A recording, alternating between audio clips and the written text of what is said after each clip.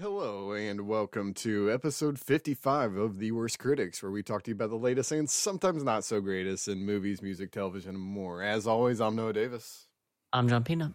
And let's get straight to the news. Going to be a second short news week in a row. A little bit of casting news to start off. Jonah Hill to play Jerry Garcia in a new Scorsese Grateful Dead biopic movie. Apple is looking to produce this movie because they are producing his new movie that we talked about with Jesse Plemons and DiCaprio, Killers of Flower Moon, whatever. One of those things, FBI, I don't know, Scorsese movie. So Jonah Hill to star in another Scorsese movie. Moving on, Channing Tatum and Tom Hardy to star in a new movie based around the U.S. evacuation of Afghanistan that happened, 2 months ago. So that's pretty cool, dude. Yeah, pretty good turnover rate. Yeah, it's like, I'm trying to think. Like, it's the same kind of marketability as, like, the American Sniper thing. Like, you're 100%. Just, like, big story, big actor, and these actors, one, aren't going to turn it down because it's going to get huge amounts of money. But two, it's like, what we got to do because we're American, bro. And, like, we're white Americans, and we got to show the best of white America, which is killing people. And so, you know what I'm saying? Hell yeah, dude. Rock on, white America. You know, we're the best. Rock flag and eagle, baby. Rock flag and eagle. Nothing better than American propaganda, okay? Moving on to some reboot and sequel news. Dan Trachtenberg, did we ever... Trachtenberg. Sorry, Dan Trachtenberg's Predator prequel about a Comanche woman is now officially titled Prey. It will release on Hulu in 2022. We did... Those of you who don't remember, we did talk about this at length. Pretty much came up with every possible name other than Skull, which was its previous working title, and then the director was like, well, things change. Yeah, things change. Here we are. I talked about this a little bit before this, but I don't understand why you would need to avert an audience from the series you're trying to bring back. This seems like a dumb idea. I could see this for maybe like a secret Terminator spinoff, you know what I'm saying? Like at the end, John Connor pops up and he goes, "I'm John Connor, bitch," or something like that, and people are like, "Oh, this is a Terminator movie?" But this will literally feature predators doing predator things, but it's aptly titled Prey. Because I don't know. Yeah, I have a feeling like this would be like if there's like a Lego Batman movie, but instead they just called it Batman or something. Like you kind of got it right. You're talking about the same thing, but like I don't know why we're not talking about the fact that it's the Lego Batman. Yeah, I simply do not understand why this is not called Predator: Prey. I don't know. Maybe I'm crazy. Maybe the execs know what's up. I don't know. But I think the bigger news here is that it's coming to Hulu, because I assume this was going to be a theatrical release, but maybe they don't have a lot of faith in it. So Hulu original coming next year. Moving on, Mel Gibson is set to direct Lethal Weapon 5. That's enough about Mel Gibson. Moving on. I hear he hangs dong in that movie. Okay, that was worth it, but we're going to move on. To Disney Plus has announced that they're releasing a new X-Men 1997 animated series in 2023. This will be a revival of sorts for the original animated X-Men that, popularized X-Men once again for the masses back in the 90s. So we will be seeing that. Hopefully the animation is similar. I doubt they'll get the same voice actors because they're probably, dead by now and old. So let's just hope the animation is similar. I think that's really what matters. But moving on, HBO Max is looking to reboot Under Siege. Under Siege is a classic, there's air quotes there, you guys can't see, but a classic Steven Seagal movie that is known for being a Steven Seagal movie. So we're going to see that. It's got Tommy Lee Jones and Gary Busey, two of the biggest actors of all time. How many people under the age of 30 know who Gary Busey is? You know what I'm saying? I would love to. No, that's not true. all of them who had watched that one roast that he was a part of where he looked like a senile old man. That he's looked like that for the last 30 years at least. So that's just Gary Busey's look. Okay, that's his face. Yeah. That's the way he is. Right. Moving on, John M. Chu, who we know as the director of In the Heights, is to direct a musical animated comedy based on All the Places You'll Go, the Dr. Seuss book that people enjoy, people read. I don't remember this one. Like, I don't remember as a kid this book in particular. But an animated movie off a 20-page kids book is always a choice. But hey, they've done it before. They'll do it again, and they'll do it again because why not? I'm not sure about John M. Chu. He's not like the greatest director of all time, but hopefully he brings something to the table that's not just an Illumination, Sony ripoff, Despicable Me style. But we'll see. Moving on, Cate Blanchett and Ben Stiller to star in The Champions. It is a movie reboot of an old 60s show where these spies go on a plane and the plane crashes and they resurrect, but they don't know how. Then they figure out that they were helped by an ancient civilization who of course gives them superpowers. Ancient civilizations always bestow superpowers, just naturally every day in history. That's how people get superpowers. I'm not sure if this is going to be a comedic role. The Champions is a British espionage thriller, science fiction, occult detective fiction adventure television series. Wow, so. I love that. I absolutely love it. Like, that's going to be a name of my show, is just those words put together. Yeah, espionage thriller, science fiction, occult detective fiction adventure television series. So yes, that's going to be the greatest show you've ever seen. colon the show. I assume this is going to be a little comedic just because Ben Stiller, but he's been known to do a serious role every... Yeah, Secret Life of Walter Mitty was serious enough. I was about to say every decade or so he does a serious role, so maybe this will be a more serious one. I can imagine Cate Blanchett being funny, so I don't, it's more Ben Stiller being serious than Cate Blanchett being funny is the thing. So who knows? I don't know if it's going to be family film, whatever. Moving on to our last piece of news already. To no one's surprise, FX has canceled Y: The Last Man before its season 1 finale. I'm not sure if that finale has come on now or since I typed this up, but if you are looking forward to Brian K. Vaughan's Y: The Last Man being on the silver screen, too bad, because it's over and done for. Sorry about you. It's done. Canceled. This is the show that was in development for at least 10 years, probably since I've been keeping up with this kind of shit news. So too bad. You had your chance. You had your one chance to get out of development hell, and you get canceled. So, well, what's funny too is that IMDb really doesn't even rate it that particularly low. I just don't think a lot of people were watching it. Was the big thing. It's definitely the viewership. I don't think there's that. I don't think there was a good marketing push. I don't think there was any viral things or actual online marketing. I didn't see any clips of it really. I saw it on sites that are geared towards all this stuff. But when there are literally 1,000 geeky shows coming out every year now, it's hard to wade through that to find one you will actually watch live on air and contribute to that show's success. But who knows? Maybe it'll come back someday. Maybe we'll get another reboot down the road. I don't doubt that here in 10 or 20 years, but too bad for now.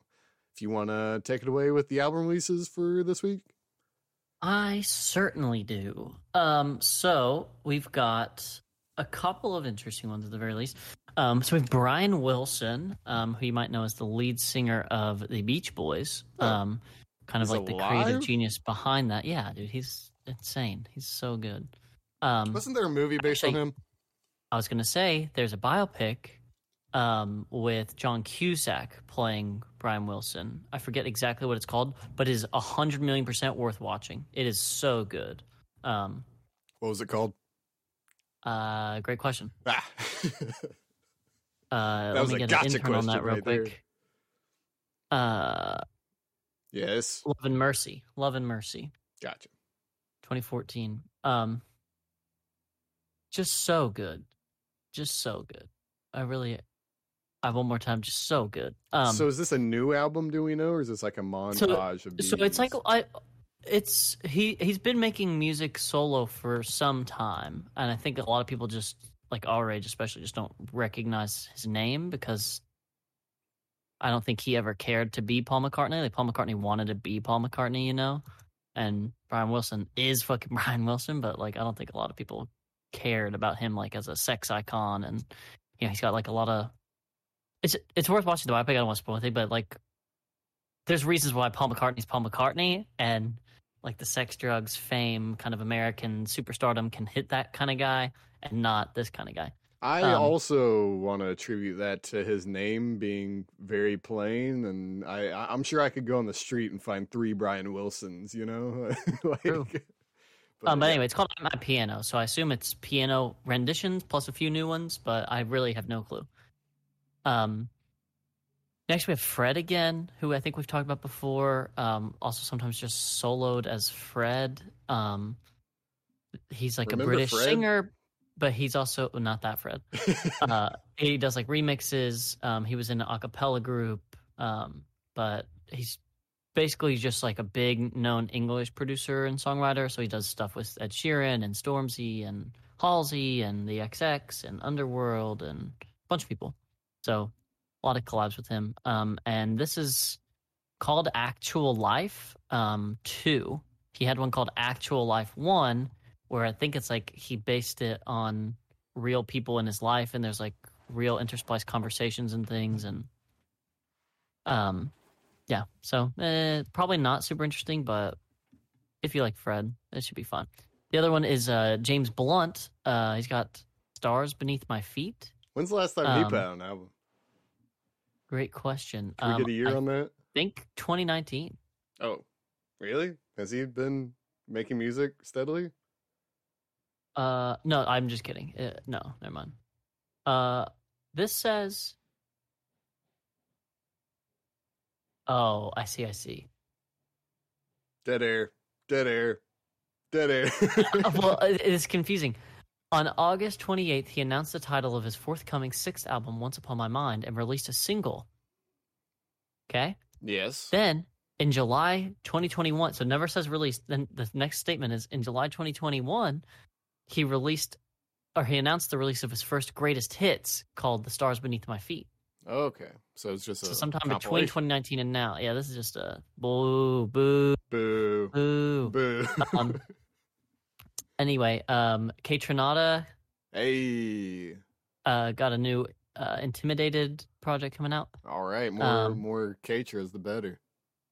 And then finally, the best piece of news this week: Snoop Dogg, formerly Snoop Lion, formerly Martha Stewart's little bitch, formerly Snoopzilla. Yes, formerly Snoopzilla. Formerly Dr. Dre's little bitch. Formerly probably a rat. Coming out with the album, The Algorithm, not to be confused with that great Algae Rhythm from Space Jam 2.0 or whatever the fuck that was marketed as. Can't get that confused. We all know Algae Rhythm's going to be superior to whatever Snoop Dogg puts out. It's a fact. Yeah, facts. And that's it. Robert Plant has this collab thing, if you remember who Robert Plant is from Led Zeppelin. Yep. But it's like with this violinist and bluegrass singer. Oh, and okay. I was like, I don't really know what this is going to be, but it's called Raise the Roof. And that's the last, like, semi-interesting one. Old man music made by old men. It's classic Clint Eastwood. The woman is the bluegrass singer with the violin. Oh, okay. Well, is she old? Can I just chalk it up to old people? Not really. She's kind of young. Shit. Okay, well, moving on. What'd you do this week? So I pretty much did nothing outside of one extra song from our new normal and one extra movie. Song is simple. It's fucking my boy Isaiah Rashad coming at it with I don't even know if it's really his song, but Spotify claims it's both of their song. It's featuring Isaiah. See, he's credited second, but like under Isaiah Rashad, it says it's his latest single. I think they do that now because they didn't used to. Okay, well then it's Bando's song with Isaiah Rashad. because that's what they did for Jeremiah's last song. So, and it's pretty good. It's worth a listen. Yeah, I liked it. It kind of sounded like Isaiah was not phoning it in, just not present. It felt. No, I think he was just called for a feature and put some bars and did. That's not negative. I'm just saying that's what it felt like. The movie, however, totally worth talking about. Because Bing Bing Bing, vegan propaganda alert. It's about veganism. It's called "They're Trying to Kill Us," and it's kind of like the follow-up. Do you remember that one? It was like out on Netflix and got huge. You covering your brainwaves from the government race there? I'm just cold. I'm sorry. Anything helps. From What the Health, and I think maybe Forks Over Knives is the same people. But They're Trying to Kill Us. It's Chris Paul, who I believe is a basketball player, ? I believe so. I can't dispute it. He's from the Suns, Phoenix Suns. And Billie Eilish, I think, are like the two big co-producers on it. Sure. But yeah, it's called They're Trying to Kill Us. And the premise is kind of like how minorities, people of color, and specifically poor people of color live in food deserts, and how there's food insecurity, and how food-related illnesses are the leading causes of death, especially on those people, and at especially higher rates of those people than even of white people in the same category of either socioeconomic status or living in the same areas. Who needs organic food when you have only McDonald's and only Burger King and only the gas station down the street to eat from, Yeah, exactly. And they go well into detail on all of that, and they talk about, how the government lobbies for all these things and how, like it is important to talk about, and this is largely coming from like Black, brown, and indigenous peoples. It's important to talk about police brutality, but like, how the fuck are we not talking about burgers? How the fuck are we not talking, like we're all cool to blame cigarettes and alcohol, but how are we not talking about fried chicken? I really thought COVID was going to start this talk, but it really didn't, and I'm kind of disappointed by that, but okay. Just adding on to that. Nope.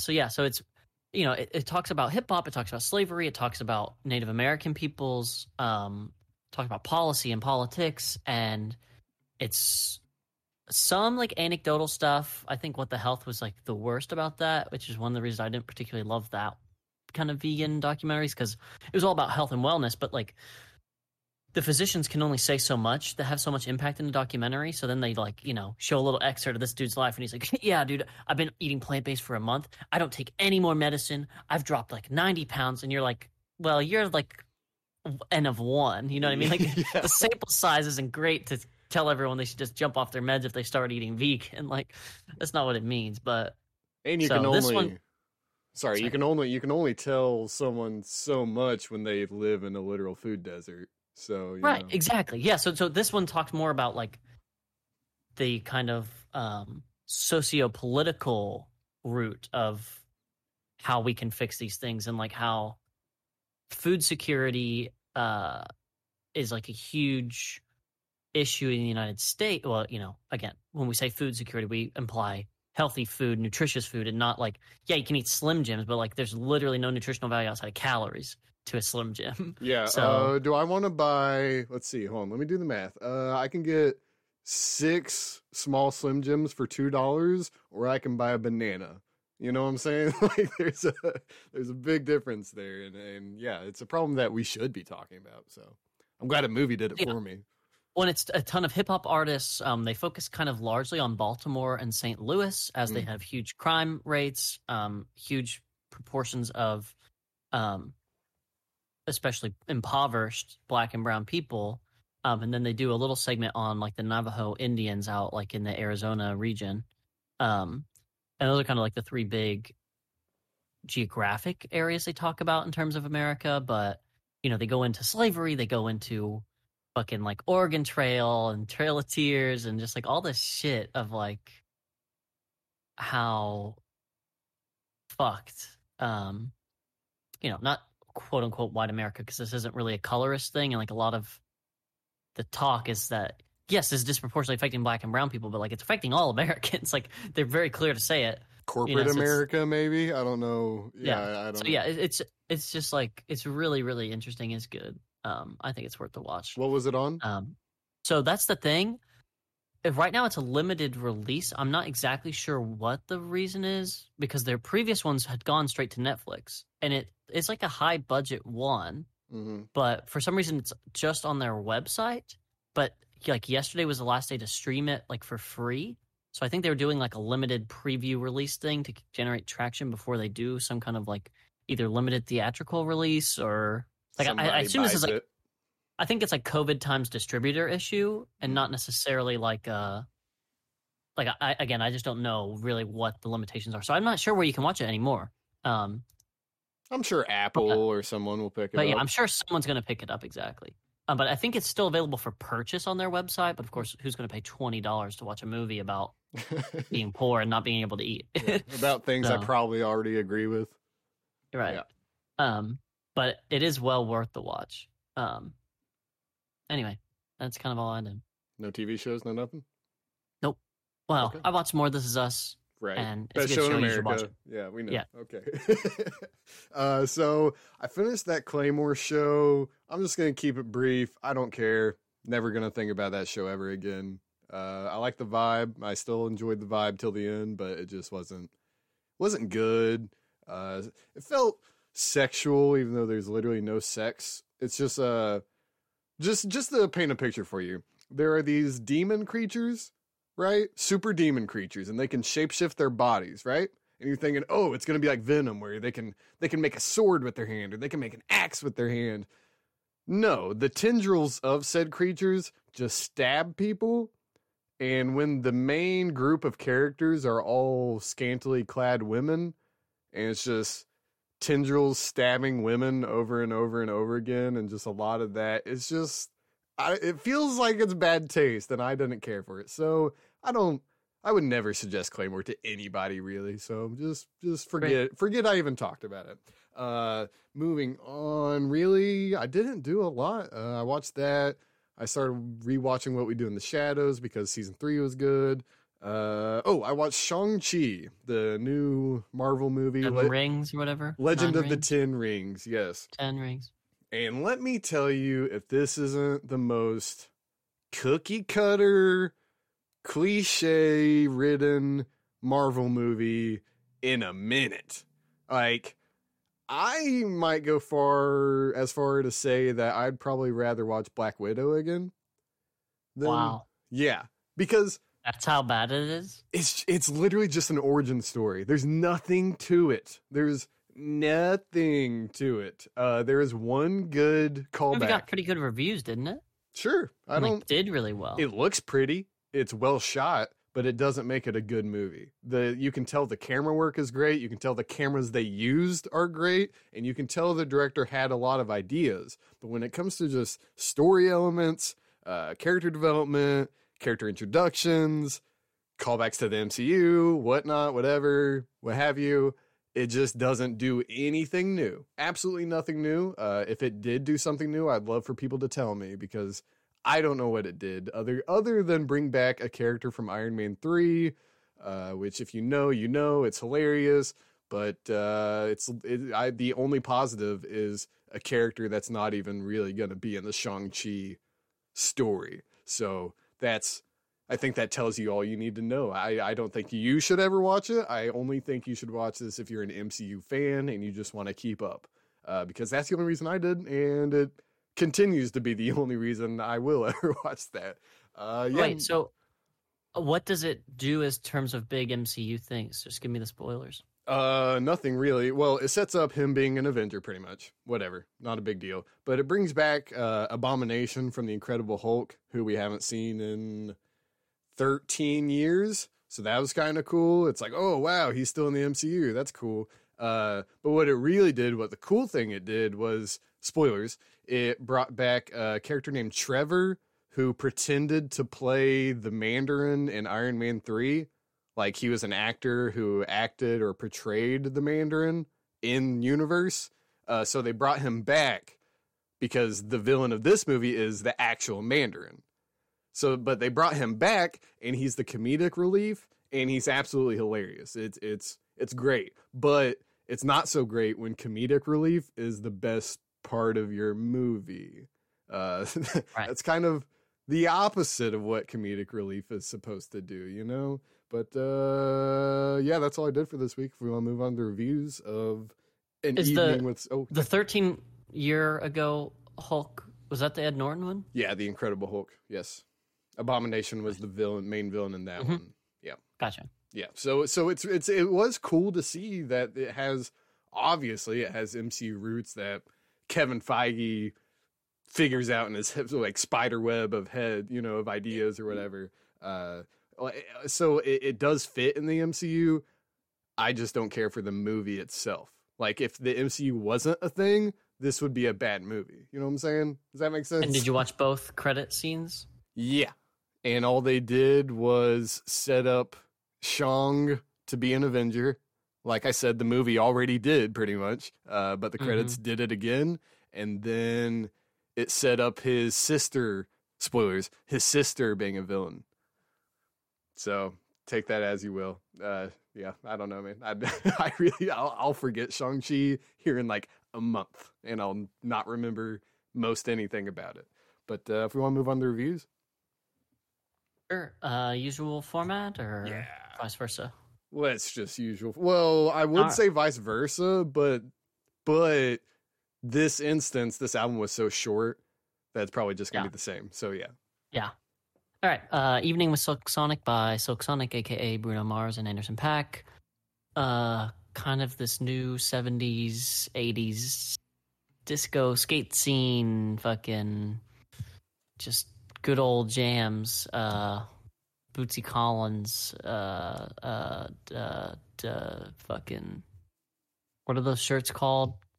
With the collars and like the puffy cuffs and the fucking... I don't know what those shirts are called per se, but I think most people can imagine what you're talking about. Yeah. Mm-hmm. Big fucking wide-brimmed glasses, afros, the whole look. They did it. And that the one whole music sound, video they captured it. That one Migos music video from Culture 2. Yes. Yeah. So I'll start. It's good. I'll give it a solid good. Is it perfect? No. Is it the perfect length? Yes. Is it an interesting concept? Yes. Is it a great concept? No. So it's like there's definitely a lot of wins, but it could have been a much better, I think. And there was instead definitely it was fun. Instead it was good. I like the Thundercat feature. I'm glad they didn't do too many features and get like all of the big fucking pop artists in this thing like most pop artists do nowadays. My kind of big concern with it is the sameness of it all. Like, somehow they reined themselves in to sound cohesive, but it just sounds like only sometimes do you obviously tell when one song ends and one song begins, which is not a great thing when you have a fucking full project worth of music. Yeah, it's crazy. I this is a testament to their skill, honestly. It's crazy how well they honed in this sound for one project, like that's an impressive feat, really, but it doesn't it doesn't help the diversity or the varying sound, or, it doesn't help you parse this album or these songs from one another. So it does give off a samey vibe. I'll definitely agree to that. I just want to add to that by saying, I think both of these guys are really talented, and they showcase that on this album. I just still don't think they go together. There's just such a separation between these two styles that I don't know. I don't love it. I really don't. It's like when one is doing it, or when Pac is doing, the bars, it sounds like a completely separate song than when Bruno Mars starts singing the hook. And that's a problem for me. I even though, they both are great on this album, I just don't think they're great together on this album. So I really think that's my biggest detriment, or its biggest detriment. Sorry. I think it's groovy. It's got that nice 70s groove. I love some throwback fake 70s sound. It's really nice. I really liked Fly As Me. The Yeah, the song "Fly As Me." It had kind of outcasty vibes, kind of Macy Gray vibes, kind of Nelly-ish, just that sound. I think you can imagine if you're listening. But I would definitely suggest that song, especially Anderson .Paak's bars on that one. Definitely give an Andre 3000 vibe. I even liked After Last Night. But I will say I didn't like the singles. The singles that were out before the album came out, they didn't really vibe with me, and they didn't vibe with me again. It didn't help that they were just so samey to the songs I hadn't heard.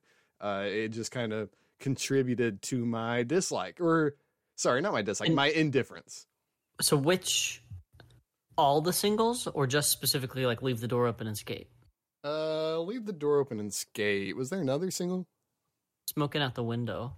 You know what? I actually like Smoking Out the Window. Is the other two. Me too. Is the other two. Yeah, no. Skate wasn't great. Was Skate the last one? No, second to last, but the last song's the most forgettable on the album for me. Which one was that called? Blast Off. Yeah, okay. I wanted to say that was a bad cap off. It was just terrible. It didn't do it for me. I was kind of ready for the beginning again, and as in like I didn't care for this last track, so just take me back to the beginning already, please. Right. So I don't know. I didn't hate any of these songs. Once again, I think this is a pattern in the last few albums we've listened to, but I didn't love this album. Not at all, really. It's good. See, I didn't love it, but it was short enough that I didn't get bored. Which fair. is a big Definitely plus. Very easy to listen to. I think I do still really like the singles. I think Leave the Door Open, where it was so unique and it made me so hyped for this album, even though I don't really care for the album as a whole that much now. That first thing when they first put it on and the music video, like all the settings were just right for me to like have a memory of that song. So I think I'll keep this song in a positive outlook in my life, even though like I probably won't go back and listen to it a ton. As far as the songs that we haven't talked about before, because I think we've talked about all the singles, including Smoking Out the Window, so I won't belabor those. I agree, Fly As Me and After Last Night were two of my favorites. Again, if we kind of like exclude the singles, which limits our options. But Put On a Smile and Blast Off were like hurt me to finish listening bad. And not because they were really bad songs. They just did absolutely zero things new in terms of the music. And I'm like, so why is this here? And you only have 9 fucking songs. Especially in terms of the talent of these two. When they did like a Zane Lowe interview, and they basically talked about like how everything just came so easy. And how it, like recording this was so simple. Too easy. Well, that's why I'm like, then that means you all probably just made so much music and had a hard time differentiating it between you all that you just went with these two to like put it on, and you probably had like 10 other songs just like it. You know what I mean? So I'm like, yeah, it could have been too easy, but like at what cost? You know what I mean? Like, it just feels like this was a cool thing that they were doing on the side, but I kind of hope that they don't really try to continue the Silk Sonic sound. Like, I think this is good enough, and they did it, and I'll like be happy if they tour it a little bit and move on. Yeah, it would be cooler if they do the Silk Sonic thing as like just a thing, like they want to tour together and be friends and make music together. If they explore like other sounds in the same way, like if they go to like fucking 90s like R&B, 2000s R&B, and just fucking slam ass at that for a little bit, or like even just do like these 70s versions of some of their other songs, like that could be cool. Ooh, yeah, that sounds like a better idea than this album. Yeah, but I'm like, if they keep this sound, I'm not sure how I'll like it. But yeah, all in all, I'm ready to give this a score if you are. I had like a 7. Yeah, I think 7's fair. I could be talked into a 7.5 just based on maybe the singles, but I'm fine with 7. I'm happy with 7. I just don't think it had that lasting effect or anything. Yeah, it didn't have some wow factor to latch onto. Yeah, that's why I'm keeping it at a steady 7 in my mind. So, yeah, right. 7 out of 10 from the worst critics. Moving on to the movie starring Tom Hanks, directed by, I wrote this down, Miguel Sapochnik. Yeah, Miguel Sapochnik, Finch, the Apple TV Plus original. You start with the album, I'll start with this movie, okay? First sentence kind of rounded off by saying that I think my 12 or 13-year-old self would really dig this movie. Too bad I'm not that anymore, and my tastes have changed and stuff. So I just give you a little starter to that. But I'll just go through the list. This movie feels a little dated. Feels like it should have come out maybe 10 years ago. I don't think the CG looks phenomenal. I'm not going to say that. But just the directional style and even the score and its tone seem like it's lost in time and not 2021 at all. It doesn't help that Tom Hanks plays this almost comedic role. He plays it almost on the comedic side, and there's almost too much lightheartedness for me to care about the actual human elements of this story, because I'm not focused on Tom Hanks' willingness to survive. I'm focused on, oh wow, this was supposed to make me laugh, wasn't it? And when that fails to do that, I fail to see the point in the movie. So it definitely goes a little too far on that. It seems like a post-apocalyptic film for all ages, which really isn't a term. Yeah, it's strange. Yeah. Strange decision. Yeah.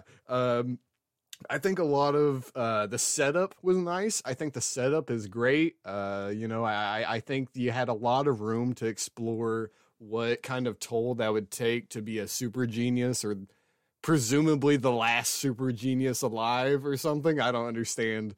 Some of this movie was very ambiguous on his role in the world. But the last super genius on Earth with his dog and stuff. But when they tried to be emotional and they tried to cut deep, it just fell really flat. It felt so surface level that it did not go deeper. There was no flesh wound. It was just like, oh, that explains that. Move on. I didn't care enough to wonder what the past was like or wonder what's going to happen beyond the movie, because the movie didn't give me a reason to. I thought the score sucked.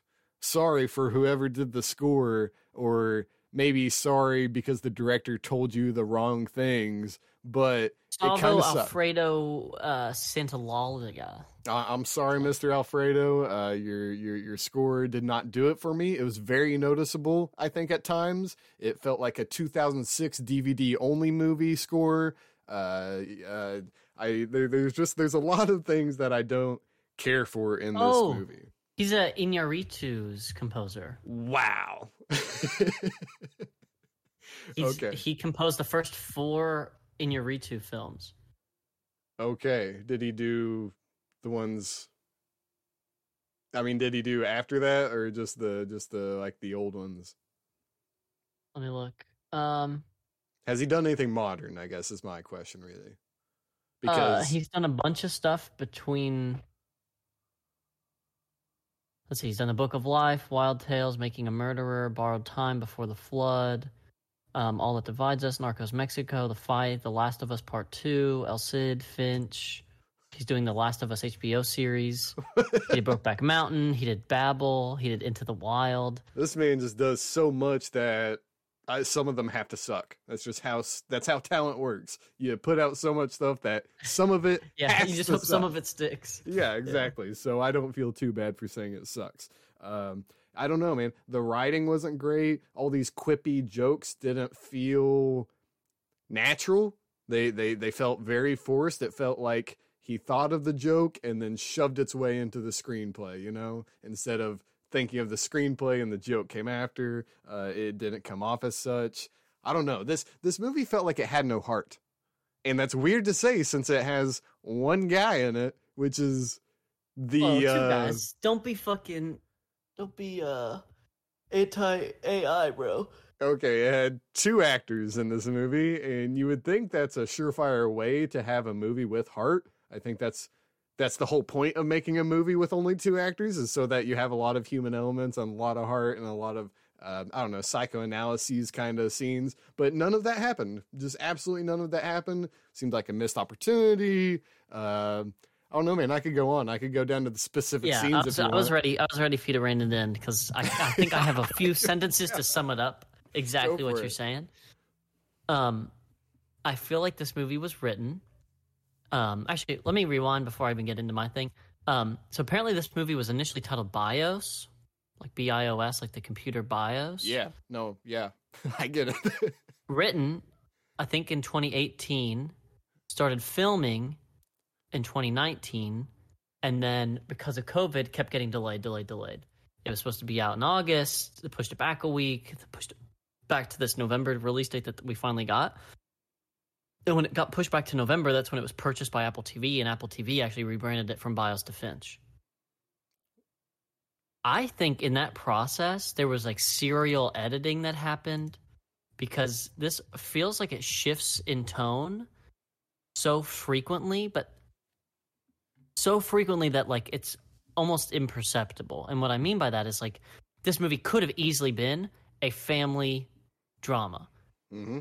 This movie could have easily been a very mature, graphic, post-apocalyptic, like psychological thriller. Mm-hmm. And what it ended up being was like some weird hybrid Frankenstein's monster of both, and perhaps more, because like I don't know, like it just contained so much stuff that you wanted to question, but it never gave you real time to explore before they were like, well, let's just press the gas and keep going to San Francisco for, reasons. Even though I'm dying of like radiation sickness and or possible cancer. Vast empty highways because why? Like no one has cars anymore, or the EMP took all the cars out, so literally no one could drive at all. Like if there was a car following them, like like there was a whole just like it's an interesting thought experiment, but they just did explore it. Like they just posited the idea of the thought experiment, like what if you were riding on a rocket around a black hole, and then did not think any further. They just said the statement and no thought after. Yeah. This movie feels like a lot of setup for an ending. It just it doesn't set up for another movie. It's just setting you up to watch the credits. Because honestly, a movie about the robot and just the dog probably would have been better. I'm gonna say way better. Like it would have been way better. It would have been better. This movie could have just been edited better. In that same like, it could have stayed a family drama or the psychological thriller thing, and done either of these changes where the movie's from the perspective of the robot post Finch's death with just flashbacks when he's telling the dog stories. There you go. There's some ideas there. Yeah, I'm into it.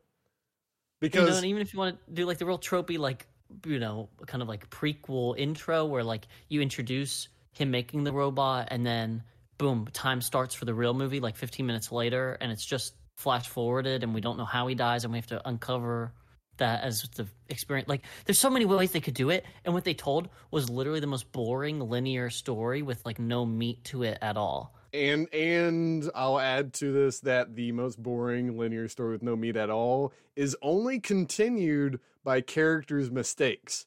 So it's not even one of those things where you can excuse it because there's a natural flow. It's, oh, you clearly needed a scene, so a character made a mistake so that you could film your scene. And that never comes off well, ever. Period. Yeah. Dot. When, like, again, maybe if it was, like, a real learning experience, like, did Jeff need to experience these things in that amount of time? Like, literally day one, you're going to take him fucking exploring, and yeah, we get it. You're sick and you're dying, and that's why you did it. And yeah, you lucked out that he was even made in the first place, and he's got some growing up to do. I get it. But, like, how many days do you think this movie takes place over? Like 3? 4? I thought there was maybe 2 weeks just because of how Jeff was aging. Just because he went from baby to teenage boy pretty much. Well, he does the driving thing day one. I just assumed it was a couple weeks, I just assumed it wasn't. I don't think the movie implied that. I think they said out loud that the driving thing at the diner when he's like first coughing up blood that we see. He was like, I know you were born yesterday, and he meant it literally. Like it was one day. The one clever line of this movie. Like, also, this could have had some like interesting like father-son dynamics to it. It decided to not explore that at all. Nope, didn't explore anything about whether like he wants. Why wouldn't he be sad? Yeah, why wouldn't he be sad that his literal dad died? Or also, how does he charge? Solar power, you know.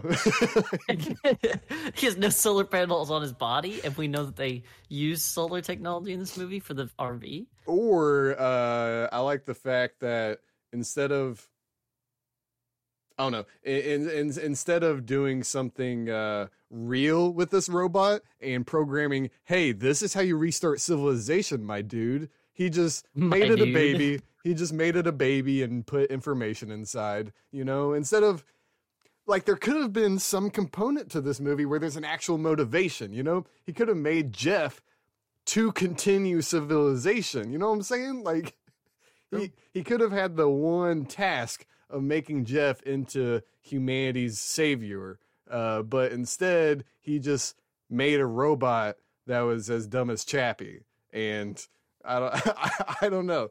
The one very good thing about this movie is the robot CG. That is a fantastic piece of work, I will say, because since obviously a lot of the CG, the desert cities. I mean, like, was it perfect? No, but like,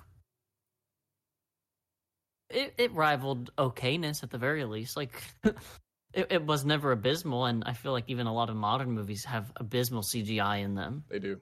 It's true. I just watched Shang-Chi. Expensive. I was gonna say, even expensive, pretty Marvel movies will randomly have like a whole scene where you're like, "Do you all just like run out of money, or just think I wouldn't notice when you switched from super high frame rate, like buzzing outer space, to like, why doesn't this building's shadow line up with how it's facing?" Yeah, there's some water effects in Shang-Chi that are very questionable. Awesome. At the beginning of the movie, there's a water effect that's really nice. At the end of the movie, there's not. But yeah, back to Finch. Not good. Just not a good movie. I don't think it was so offensive that I want to give it a 2 or a 3. It wasn't that, you know. No. But this is okay. Go ahead. Sorry. But it is slightly better, you know. It's close to that. It could have been offensive, but luckily it did so much nothing that I'm not really offended by it. It just felt like a kind of a waste of an hour and 55 minutes. I don't know why it had to be an hour and 55 minutes for what we got. Yeah. I stopped watching it at 1:37, I think, after Finch died, and I just started fast forwarding because I was like, I get it, and you're milking this out for no purpose. Like, let me see him get to the Golden Gate Bridge because we know he's going there, and of course, boom, he's at the Golden Gate Bridge, and then the movie ends, and I'm like, how did this take 10 minutes? What did him and the dog talk about that I could have cared that was going to be emotionally gripping or like tell a story, and nothing. They literally talk about, they talk about nothing, and then he goes, this is right, or this is beautiful. Finch is right. Movie over. It's just, it really comes off as a very shoddily put together movie. I'm sitting here thinking of how you could have made this way better, and that's sad when any movie causes you to do that. So yeah, you want to put a score on it, because I really don't know if there's anything more to say. I think we've talked about it pretty well. I would say 5. Yep, I'd 5 to maybe 6, but I'll keep it at a 5. We'll keep it at a flat 5. I think 5 is a failing score, but this movie has enough potential that it could eventually get a passing score if they had done any of those things. But of course, it's not going to. So it's not. Yeah, I do want to shout out Miguel Sapochnik for doing this his whole career, because I looked it up, and he directed Repo Men, which is another movie that has a really awesome idea, and it's just really not an awesome movie. So shout out to him. Pause for a sec. Okay, well, that's you. 5 out of 10 from the Worst Critics, and we will see you next week on episode 56, where we will be reviewing Adele's 30 and the new Will Smith movie King Richard, courtesy of HBO Max. Come on, HBO Max. How are we not an original podcast yet? We're going to be. We're in talks. The intern's on it. Yeah. Give it a couple days, you know. But that'll be it for episode 55. This has been The Worst Critics. As always, I'm Noah Davis. I'm John Pino. And we're out of here.